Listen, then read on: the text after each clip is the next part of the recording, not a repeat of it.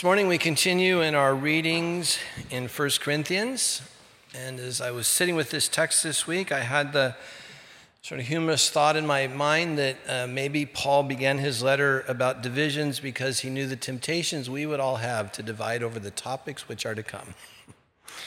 These are some of the hardest topics you can find anywhere in the New Testament, and I can guarantee you that in this room there would be differences of opinions about these things.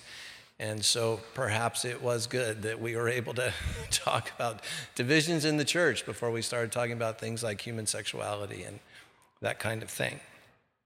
So first up, honey, aren't you glad that you came to church? First up in this letter is church discipline over sexual behavior. So we're diving right in to the things that Paul's concerned about.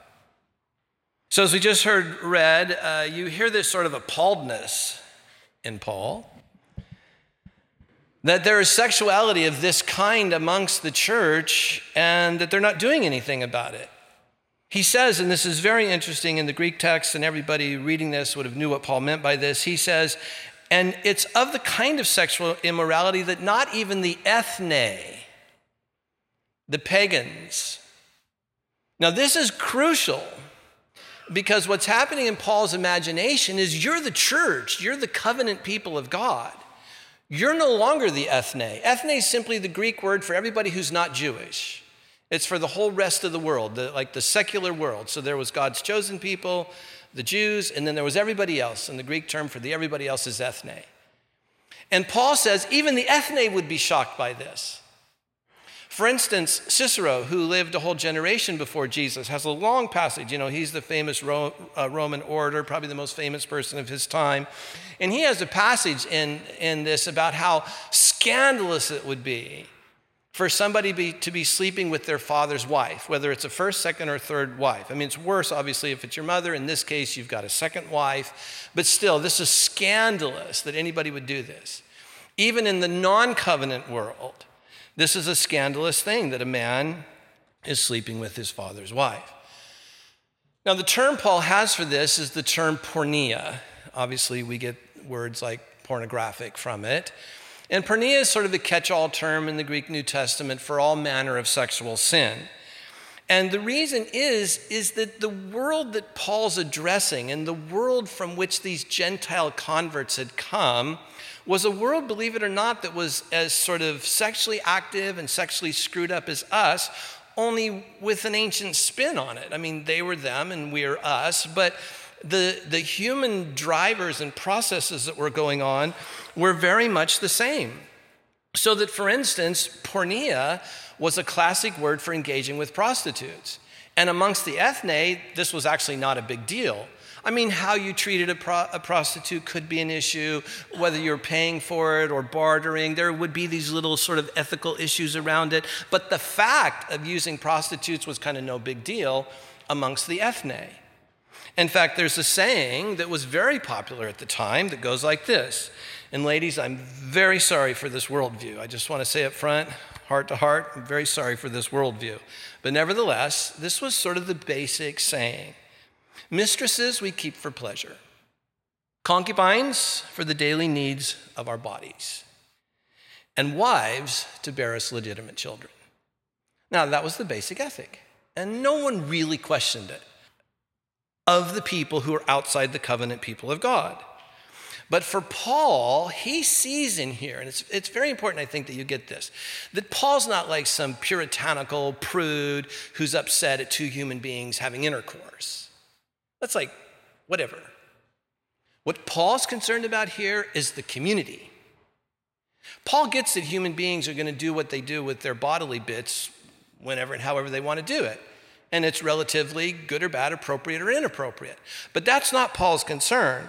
Paul's concern here is I got to teach these people that they're now the new covenant people of God, and this behavior is actually expressly forbidden in the covenant law. Deuteronomy and Leviticus both expressly talk about this. Now, so why is Paul trying to do that? Is he trying to defend the Torah? No. He's trying to give them an imagination. He's trying to draw them into a covenant worldview. so that you don't define yourself first and foremost about your sexual needs, whether that's fulfilled by a mistress or a prostitute or a legitimate wife. That your first sense of yourself is, I'm of the covenant people of God. And covenant peopleness has boundaries around it, as uncomfortable as that might make us feel today. There were, in God's view, boundaries that created and expressed this new people. But Paul's dealing with people who are new to faith, they're new to Christian spirituality, and what's happening primarily amongst them is this sense of like super spirituality. That they had arrived at some new plane of spiritual wisdom and enlightenment, and that Paul just needed to get over himself. Like, this is okay. Somehow they just thought that whatever they were spiritually, therefore the body didn't matter. Could have been an early form of dualism. We can't know for sure exactly what was in their minds. We have to try to read backwards into it. But there was certainly some sort of sense of a spirituality that made such sexual issues not really matter. So I love the way Eugene gets this in the Message. He says, you're acting so above it all that it doesn't even faze you. Shouldn't this break your hearts? Why? Like, why is that false? Paul's first concern is that the community's heart's not broken. His first concern is not what you might think of as a moralistic behavior. Though that matters, it's not his primary concern. That's a secondary concern. The primary concern here is the reaction of the community of faith. Why isn't your heart broken about this? Shouldn't it bring you to your knees? Shouldn't this person and his conduct be confronted and dealt with? Well, again, why? And we'll answer as we go along. Now, it's important to say here that in the biblical and theological and philosophical traditions, in all of those traditions, let me say that again. So think Bible, think theology, and you can think of even the philosophy of ethics. In any of those categories, justice never meant to say, treat everybody exactly the same. That's not what justice means. Justice means treating people precisely appropriate. That's biblical justice. Well, once you use the word like appropriate, that means you have to make distinctions between different sorts of people and different sort of situations. Now, I know who I'm saying that to. And not just to you, but everybody who listens to this podcast in Orange County and Southern California and the world. I get it. I get who I'm saying that to. I get how uncomfortable it makes us feel that there are times when justice actually calls for a previous sense of making things discrete or specific. Otherwise, how can you know at all right from wrong? But I know, again, we live in this era where that feels like dangerous territory. Because who's adequate to say what's moral? Isn't this all perspectival, et cetera, ad nauseum? I get it. And I actually have huge patience for it. But we're left to grapple with this. That biblical justice first means making distinctions. And so justice never meant to say that this gives everybody the right to active expression to any and every kind of sexual desire. That is never what justice meant. Now, again, I get that that's counterintuitive, but let's just wrestle with it. Let's just think, maybe that's actually true. That what justice is the coming of God's good intention for humanity. Please look at me and catch this. Justice is the coming of God's pure, loving, good intention for humanity. But once that begins to come, it's like putting something in a glass full of water. It begins then as a natural consequence to remove things that don't fit as God's justice comes. And those are all the things that we see written about in the Bible over and over again as being wrong. Well, now Paul gets really bad. And again, this just so shakes our sense of anything appropriate, where he says, you need to put this man out of your fellowship. You need to just think of how harsh this language sounds. You need to hand this man over to Satan for the destruction of his flesh. Now, for Paul, what that means is sort of put him back in the ethne. And if he doesn't want to give himself to the capital T, capital P power of God, then let him be exposed again in Paul's worldview to the principalities and powers. Now, why? In your text, you'll see a very important hina clause in the Greek, I-N-A, hina. So that. This is huge because this is the logical connective of the whole passage. So that his spirit might be saved on the day of the Lord. So now, again, I know this is, look, I can't teach on these things without being a little bit precise, so I'm sorry, but hang with me here. It should help us to all comfort ourselves by noticing that there's a difference between result and purpose. So Paul says, put him out with the result that his flesh will be sort of tormented by the reality of living outside of God. That's the result, and we all gasp. Like, what, the H-E double toothpicks? How could any minister do that? Aren't we trying to heal things? And how could you hand somebody over to Satan? Well, because the goal is different than the result. The purpose is precisely his salvation. That he would come to see the error of his ways and give himself to the covenant people of God. Now, this is why it's hugely important that in the passage we're told to do this acting with the Spirit, Paul says. Because, Paul is the prototypical charismatic.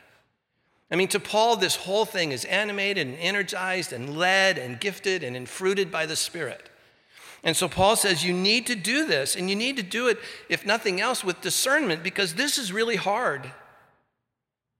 Can I just say that I've been doing this for 40 years, and this is really hard stuff. To know what is the case in which a community would actually do this, and what actually is, in the end, redemptive and not punitive. And reasonable people disagree about these things all the time. And it's a part of what's given the church its sort of bad reputation in society, is that for some we're too harsh, for others we're too lenient. This is really difficult stuff. And not least because I think in all of us, I say that tongue in cheek, but in most of the church, there would be this knee-jerk reaction that would say, but wait. Matthew 7 says, do not judge, or you will be judged in the same manner. What are we going to do here? Jesus says, don't judge. Paul appears to be saying to judge. Is this a case, as some scholars would say, of Paul polluting the Jesus movement? Is this Paul inventing a kind of Christianity that Jesus would have never imagined? No, of course not. Paul's always dealing with Jesus. And there's an obvious continuity here, which I'll say more about in a moment. But this doesn't mean, when Jesus says don't judge, this doesn't mean tolerate all differences. Again, I'm aware of the context in which I'm saying this, but I just want you to try this on for size. Is it possible that our current pluralism and relativism could actually, though it has good stuff in it, could actually lead to an indifference to the work of God or a lack of moral courage? Is that possible? I just want you to try that on for size. Is it possible that a lack of moral courage and an inability and unwillingness to be discreet about things, to see A for A and B for B, is actually providing an environment that is just inviting any kind of lack of moral courage? And therefore, please get this, therefore is creating in our culture a conspiracy of silence. On the one hand, we say the most horrible things to each other, especially on social media. On the other hand, there's a shaming and bullying that goes along with that, and a conspiracy of silence. And I say this with a broken heart. I'm not mad at anybody. I don't pick on anybody. But you need to know it's a conspiracy of silence that allowed thousands and thousands of young boys all over this world to be abused by priests. Who had the moral courage to stand up and say, no, damn it? I don't care what this will do to the church. What about this boy? Or in my lifetime, I've spent most of my life supervising pastors. I've seen hundreds of pastors commit adultery, steal money, become bullies, hundreds. And a conspiracy of silence always allows that to happen. See, we think that caring means being non-judgmental and inclusive. We've sort of reduced caring to those ideas. Well, let's just not be judgmental so that we can therefore be inclusive. But again, I want to say, it's those kind of views that make the most vulnerable among us the most hurt. Who gets hurt by those conspiracies of kindness? Women, who we have for concubines and mistresses. They get hurt. Who gets hurt in that scenario of caring? Children. The most vulnerable are always the ones who are the most hurt under those conspiracies of silence. This is why you cannot think of that caring as, well, let me put it this way. That breaking the power of that conspiracy of silence, that is truly a justice issue. It's not a, well, you're being judgmental issue. It's saying, no more treatment of women that way, no more treatment of children that way, no more will the most vulnerable of our society be treated by those in power disrespectfully and rudely and harmfully because we're afraid to talk about it. That's the justice of God, no more. It's not based in moralism, it's based in protecting the innocent. It's God's insistence that the innocent will be protected. So can I just say that for Debbie and I, we sort of get this on a very personal level. I've had 2 cancer surgeries. Debbie's had at least 3. I lose track. There's been so many procedures. I know what it's like to have a body that has something in it that will kill you. I remember at 40 years old realizing, okay, I have melanoma, and reading about it. One of my closest friends has just died from it. And I remember lying in bed thinking, okay, I wonder what it's going to be like to die young. I get this. I get that there are sometimes things in a body that can kill you, and that if you don't surgically remove them, they are going to kill you, and that's all Paul's saying. This will kill the covenant community, because you can't simultaneously be living out of your sexual needs such that you're even willing to marry or sleep with your father's wife. You can't have that kind of a mindset and worldview and be the people of God who exist for the sake of others. It will be one or the other. And all Paul's saying is if you let this grow rampant in the church, you will cease being the covenant people of God. It's that simple. But again, it's hard because we have this thing in us to not judge. But you just need to know that Matthew 7 is not a text about community discipline. Matthew 7 is a text about personal hypocritical self-righteousness. That's the whole, remember speck and mote and beam, remember that? That's a text that Jesus is talking about personal, spiritual, self-righteous hypocrisy. He's not talking about community discipline because actually, if we follow his logic, remember we just read Matthew 18? At the end, he says, look, if this person won't come around, well, then you have to treat them like a tax collector. So he actually says the exact same thing as Paul. He just gives us a way of doing it. But the questions remain for us. Where are the lines drawn here? And how do we know? And this is where being a charismatic community in Paul's worldview, not the way we think of charismatics today, but what Paul would want to assure us is to know you can trust that there will be an external voice outside of your confused mind. The Spirit will speak to the community and you'll know what to do because this is hard. I mean, think of Jesus' first posse. Peter was apparently really screwed up in his internal commitments. James and John were completely confused about who Jesus was. Lord, can we call down fire from heaven? Judas. And Jesus let all those people stay in his posse. And so this is, I don't mean to say this is easy. I mean to say that it's real. For me, what's guided me a lot over the years is that there's a big difference between weakness and wickedness. And I would think that it would comfort you that if I knew there was a predator in our midst that made your children up through high school kids vulnerable, I would hope that it would comfort you that I as a shepherd would deal with them. I would hope that that doesn't make me judgmental in protecting your children. So for me, I've just that's been my line. If somebody's just weak and they still occasionally fall into drinking or drugs or even acting out sexually and they're acting out of weakness, okay. But once they're a predator, not okay. Once it's a kind of cancer where they're drawing people into their behavior, not okay. Then we have to deal with it. So Paul and the church were not puritanical about sex. It's just that sex was the number one sin in the ancient world. And Paul's trying to bring these people, these new Gentile converts, into this, what we would say today, sort of Jewish worldview. And all I mean to say by that is you're the covenant people of God. But I want you to try to feel this. These Gentile Christians were experiencing an amazing spirituality, but it never really dawned on them that the Hebrew text spoke to them. It never dawned on them that we're being addressed by this. Like the Hebrews were addressed by this, but we're not addressed by this. We sort of live out of this Roman Greek philosophical world. And in fact, one of the things very alive in the Corinthian church would have been what we now today would call sophists. And sophists were just people who had clever ways of talking about things that could justify pretty much any behavior. That's one way of thinking about sophists. And so this is what's alive and real in these early Christian imaginations and worldview. And Paul's simply saying, no, you can't have that as a worldview. Your worldview has to be, you are the called and chosen people of God, for whom he's renewing and transforming so that you can be his people on the earth. But instead of that, Paul sees this boasting, this sort of moral skepticism, and we've sort of arrived into a new plane that transforms that.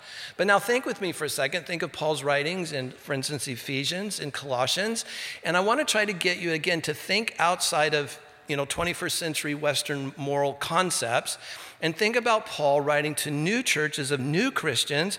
And let's, in the context in which we're talking this morning, let's ask ourselves, Paul, why did you say, put off your old self? And now I just beg of you to see that that's not primarily a moralism. It's a put off your old sense of yourself that fundamental to what it means to be human is to fulfill your desires. Put that off and realize that no, you've been called to be the people of God.